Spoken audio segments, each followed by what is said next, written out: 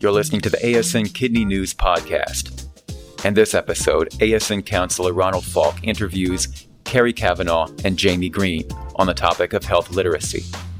Doctors Cavanaugh and Green discuss health literacy and the steps practicing nephrologists can take to ascertain and improve the literacy level of their patients. You can access the Health Literacy Toolkit at nchealthliteracy.org/toolkit. Hello, this is Ron Falk for the American Society of Nephrology, and with me today are two experts in health literacy. I'm going to let them introduce themselves. Carrie, let me start with you. Hello, this is Carrie Cavanaugh, and I am an assistant professor of medicine at Vanderbilt University Medical Center, and I have a strong passion for identifying and developing ways in which we can ultimately communicate better with our patients with kidney disease. And also with us today is Jamie Green from Pittsburgh. Jamie? Yes, hi, this is Jamie Green. I am a junior researcher at the University of Pittsburgh, and I've been doing research for about 2 years in health literacy and really just trying to understand how health literacy impacts patients with end-stage renal disease. So what on earth is health literacy? Help me understand what that really means. Carrie, let's start with you. I think that's an excellent question. It still is something that is in evolution in and of itself. It has had multiple definitions in both the research literature as well as the lay press. But really the core concepts of health literacy include skills that are needed for an individual to obtain, process, understand, and communicate specific health information. And at times it's been thought about as really the interaction among patients, providers, systems, and health environments. So wait a minute here now. That's a large mouthful. It is. Is this an effort for a provider to be able to interact with patient so that there is an understanding of cultural competence, of educational levels? Jamie, help me with what that all really means. The important thing to understand is it's not just literacy. The concept of health literacy is different. So it's not just someone's ability to read, but it's their ability to write, to orally communicate, not just verbally, but to understand what a healthcare provider is saying to a patient, and then navigation skills, how they navigate this complex healthcare system in order to be able to take care of themselves. So it affects things like being able to schedule an appointment, reading prescription bottles, understanding treatment regimens, figuring out your health insurance. All of those things are health literacy. Where does health literacy start and cultural competence begin? Often cultural competence, as you termed it, is included as a component of literacy and health literacy. And so it's not that there's a definite beginning and end between the two, no division between the two. And so that is something that is highly relevant and important as we talk about this broad concept. Does this really have its most practical component of written material, or does it include what a physician or other provider would say directly to a patient? So both, actually, both. So we really want to make sure that the educational materials we give to our patients are easy to read and that they include lots of pictures and are available in multiple languages. But also in communicating with your patients, what's recommended by most experts is just utilizing clear health communication strategies. So using very plain language. Even when how do you estimate this? I mean, so how would you not, if I may suggest, dumb down information for a patient who, while they may look gruff, has a PhD in small particle physics? Yeah. So it's very interesting. The studies have shown that all patients really appreciate people using plain language, even physicians, because it's very unlikely that the person that you're taking care of is in the same specialty that you are. So if you're taking care of a emergency room physician and they're seeing a nephrologist, even though they're familiar with a lot of medical terms, they still may not be familiar with what you utilize on a daily basis in nephrology in your jargon. So, and you do have to tailor it a little bit to your patients, but in general, no one's offended if you say high blood pressure instead of hypertension. If you say I'm a kidney doctor instead of a nephrologist, it doesn't come across as dumbing it down. I was just going to add to what you just talked about, Jamie, in that it's also important, especially when communicating orally, but also with written materials, to not only acknowledge cultural differences, but to get to Dr. Falk's question, a lot has to do with the respectful nature of the tone that you're communicating the information with. And so always respecting the individual or groups of individuals that you're interacting with can help to avoid that perception of dumbing down the information. Mm-hmm. How did you get interested in health literacy? I got interested in health literacy actually when I was in my medical residency, and I had a patient who I just couldn't control his blood pressure. And everything that I did, it just seemed like wasn't working, and that could have just been challenging patient, but I finally had him bring all his medications in, and this is also a recommended approach to dealing with low literacy, do what's called a brown bag medication review.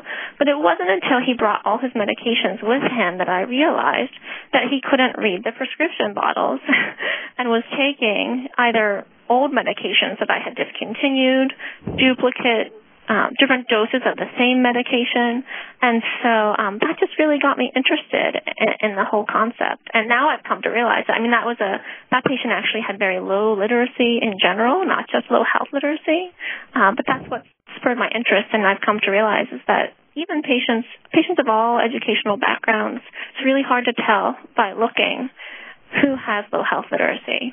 So with that particular patient, what we were able to do was set up the pill boxes to help him take his medications, and it was very successful. And I think that got me interested in finding ways to help my kidney patients in the same way. Carrie, what about you? Yeah, I came at it from a little less applied and a more narrow perspective, actually. I come from a background of educators in my family rather than health professionals, so I've always been interested in how generally people learn about complicated chronic conditions. But like many of us nephrologists, I also have a fancy for numbers. And so my actual primary original interest really was in numeracy or quantitative skills, again, another subcategory within literacy. And I had the luxury and the benefit of working with some colleagues here at Vanderbilt, examining that issue within patients with diabetes and how that affected people's self-management and ultimately their diabetes care. And, it makes perfect sense as a nephrologist with all the number information that we relay to our patients that this had a lot of potential applications. And so from that, my interest in health literacy as a more broad concept certainly grew, but I still have that focus on numeracy as well. So, Carrie, let me ask you before we delve into health literacy and kidney, what do you think about all the three-letter abbreviations that are running around out there? If you multiply 26 by 26 by 26 for a three-letter abbreviation, you have over 17,000 possibilities. Slowly turn over when a three-letter abbreviation is provided for a patient?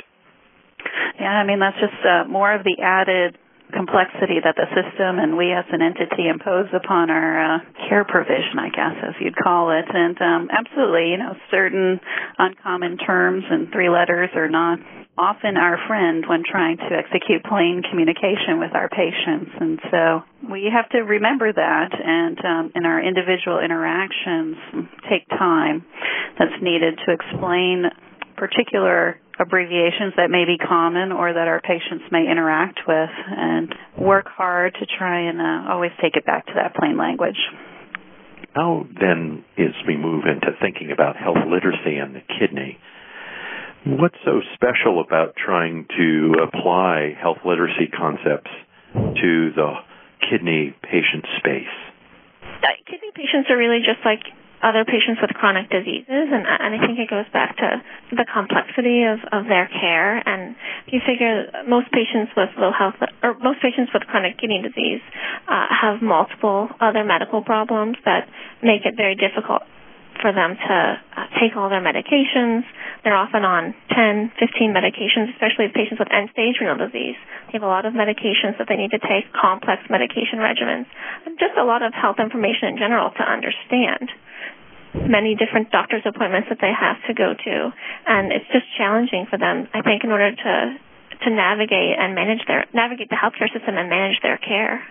And I agree it's often that kidney disease, in many cases, is on top of other comorbid disease conditions, which certainly can add to the demands and the complexities for individuals and within a system. I'd also say that communicating about kidney disease and future consequences of having chronic kidney disease is a very abstract concept. Many patients are often without symptomatology that they can directly associate with their kidney disease, and so we as providers are often left with interpreting potentially laboratory assessments for patients, but again in relatively abstract terms, and so communicating that type of information is more challenging, not only to communicate but also to receive that information and process that information and then figure out as the patient how to then, whether or not to adopt it, to trust it, to act on it, and what to do. And with that level of uncertainty, it has many direct applications for this broad concept of health literacy. Is that, though, different than any other patient with a chronic illness on multiple meds? In other words, are kidney patients unique in their health literacy needs? They're not that different. They have health demands as other people with complex chronic disease have. Well, what do you think uremia or mental confusion as a consequence of whatever we're not excreting, what do you think that effect has on health literacy? So we really don't know. It's hard to sort that out, but I think we should just be aware that when we're dealing with patients who have uremia or we think may have some difficulty in mental processing, that may contribute to their difficulty in understanding their medical information and their care.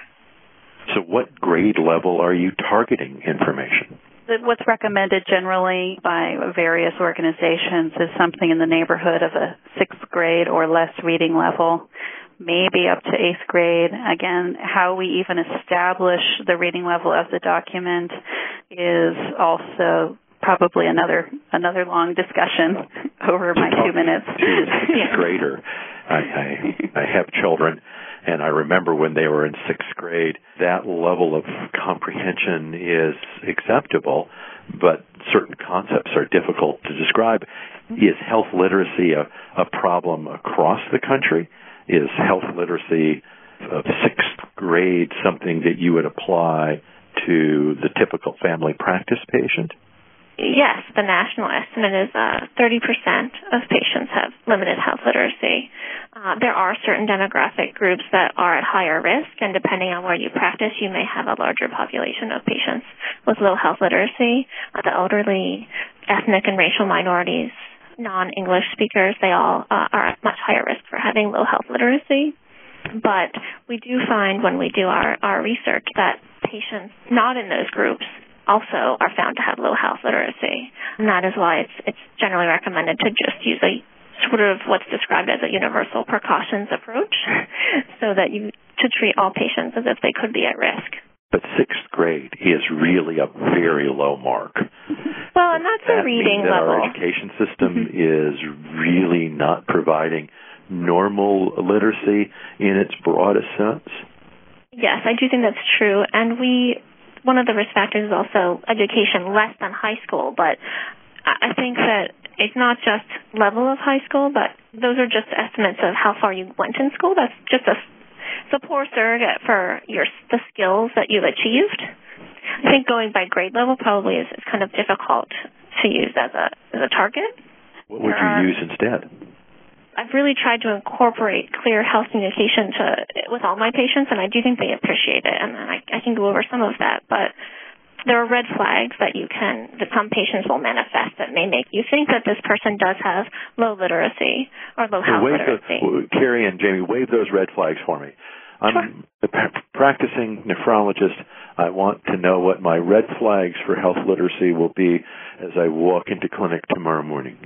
So a patient who often it doesn't seem like they're taking their medications correctly, so that would be a good time to have them bring them in and go over them with them, and you would be able to detect that. Patients who say that they forgot if you ask them to read something, they say, oh, I forgot my glasses. When you give them instructions, they say, oh, why don't you talk to my family about it, or talk to my daughter, or talk to someone else, or I'm going to take this home with me and read it. Rather than going over it in front of you. Those are the big ones that come to mind. Carrie, I don't know if you have anything to add. One of the concerns with particularly a practicing clinician, whether or not to embark on some of the formal assessments of health literacy is really not advocated, because there have been several studies, and I'm sure we anecdotally could confirm that there is a fair amount of shame, especially related to inability to read and interpret written information. But there have been several short screening questions that have been developed. 3 in particular ask questions like, how confident are you filling out medical forms by yourself? And patients can respond on a degree of their level of confidence. And if they express not being confident, that is a relatively reliable quick assessment of challenges with processing health information. And there's a fair amount of excitement about these particular questions, and they recently have been shown in heart failure patients to actually have predictive relationships with outcomes such as hospitalization and mortality. So I only heard one question there. Can I hear the other? Can I hear all 3 in a row, please? You have someone help you read hospital materials is one of them, and I think the other is, those are 2. How often do you have problems learning about your medical condition because of difficulty understanding written information? That makes me feel slightly better, because if it was whether or not I forgot my glasses, I would be constantly in the low reading group as well. I never can figure out where those things are. So let's hear those 3 again. Can you fill out your health forms by yourself? How confident? How confident are you filling out medical forms by yourself?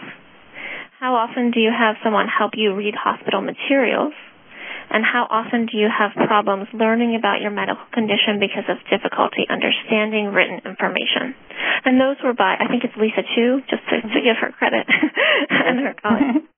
How confident are you filling out forms by yourself, I think, is very easy to ask, and was, I think, the most predictive of patients having a risk of low health literacy. So I do like that question. Yeah, and there is a lot of interest in these questions. Actually, health plans are asking them. We have a large funded study here at Vanderbilt where all inpatients, not all, but cardiac inpatients as well as a whole series of outpatients are routinely being administered those questions instead of being asked. The old question was, can you read?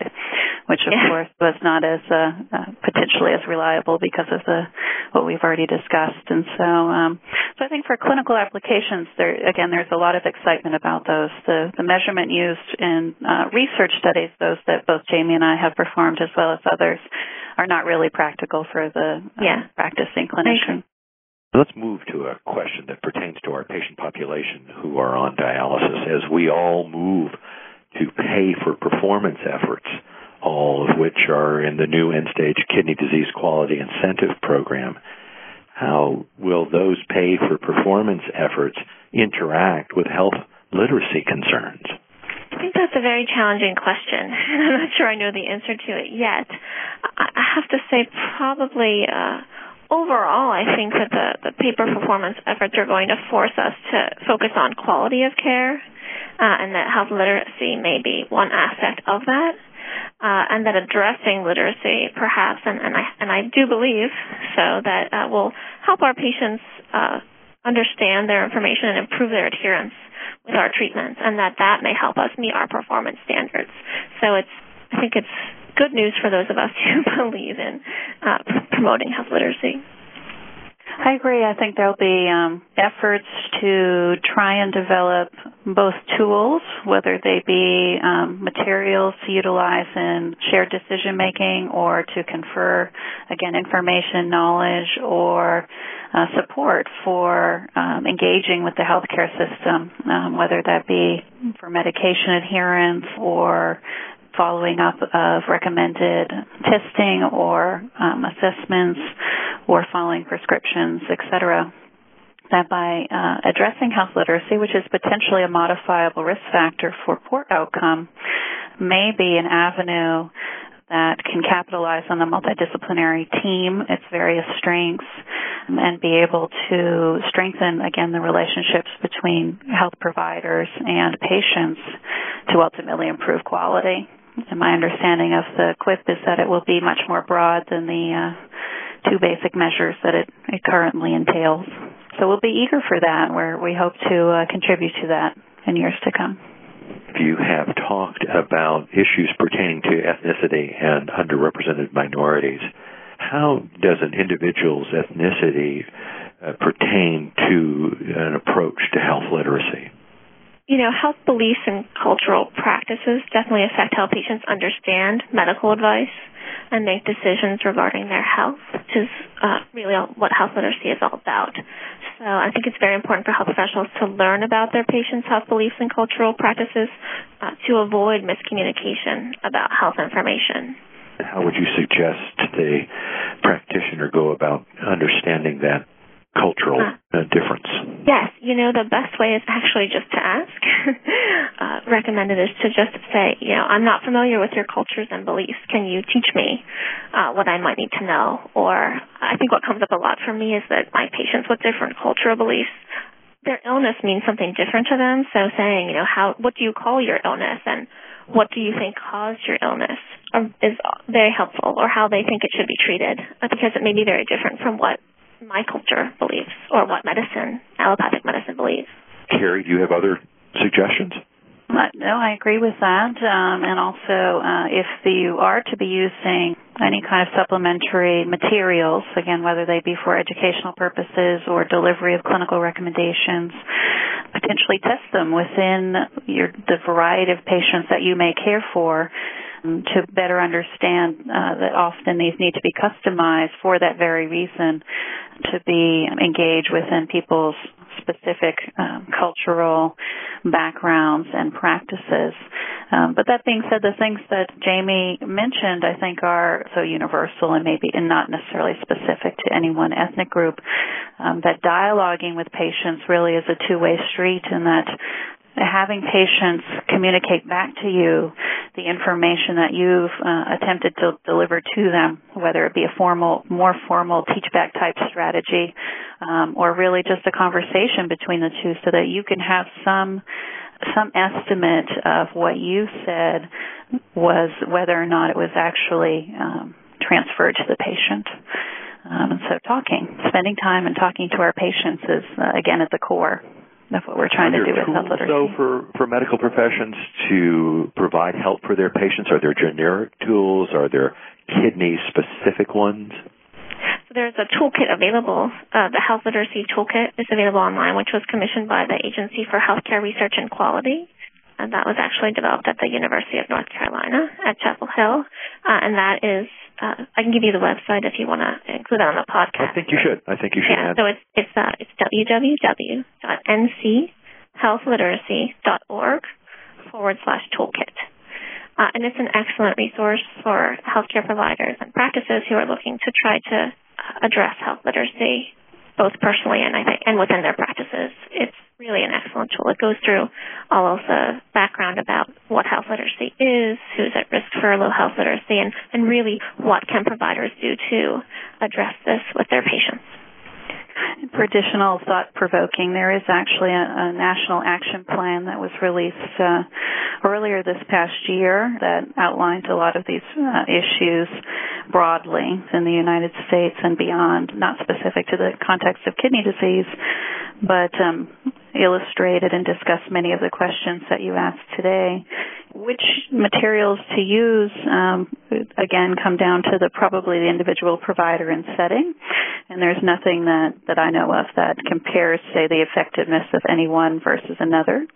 And so it is something that we'll learn more about moving forward, what may be, again, the specifics of content, format, et cetera, that may have more efficacy versus others for certain groups. But at this time, we really don't know. Are there any other last-minute thoughts that you would provide our audience about health literacy that we haven't yet covered? I would probably just emphasize some of the communication strategies that you can incorporate in your daily practice, which I have found to be so easy and useful, but definitely require practice.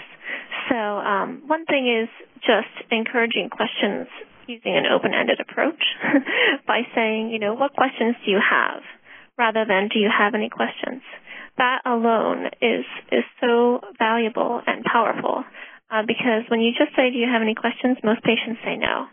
But if you ask what questions they have, you're likely to get an answer. And then to reemphasize the teach-back method, which is just confirming understanding. I always ask my patients to repeat back what I just told them to make sure that I've explained it clearly. Can you tell me how you're going to do what I just told you, or can you tell me how to take the new medication we talked about today? I think that's the only way to be sure that what we're communicating to our patients is actually conveyed in a meaningful way. That's excellent advice. And on that note, let's conclude this podcast. Thank you very much for your time and all your wonderful insights. This is Ron Falk for the American Society of Nephrology. Thanks. This podcast is copyrighted by the American Society of Nephrology. All rights reserved. All content in this podcast is for informational purposes only and is not intended to be medical advice. The information in this podcast should not be used during a medical emergency or for the diagnosis or treatment of any medical condition. Please consult your doctor or other qualified healthcare provider if you have any questions about any medical condition or before taking any drug, changing your diet, or commencing or discontinuing any course of treatment. Thank you for listening to this podcast of the American Society of Nephrology.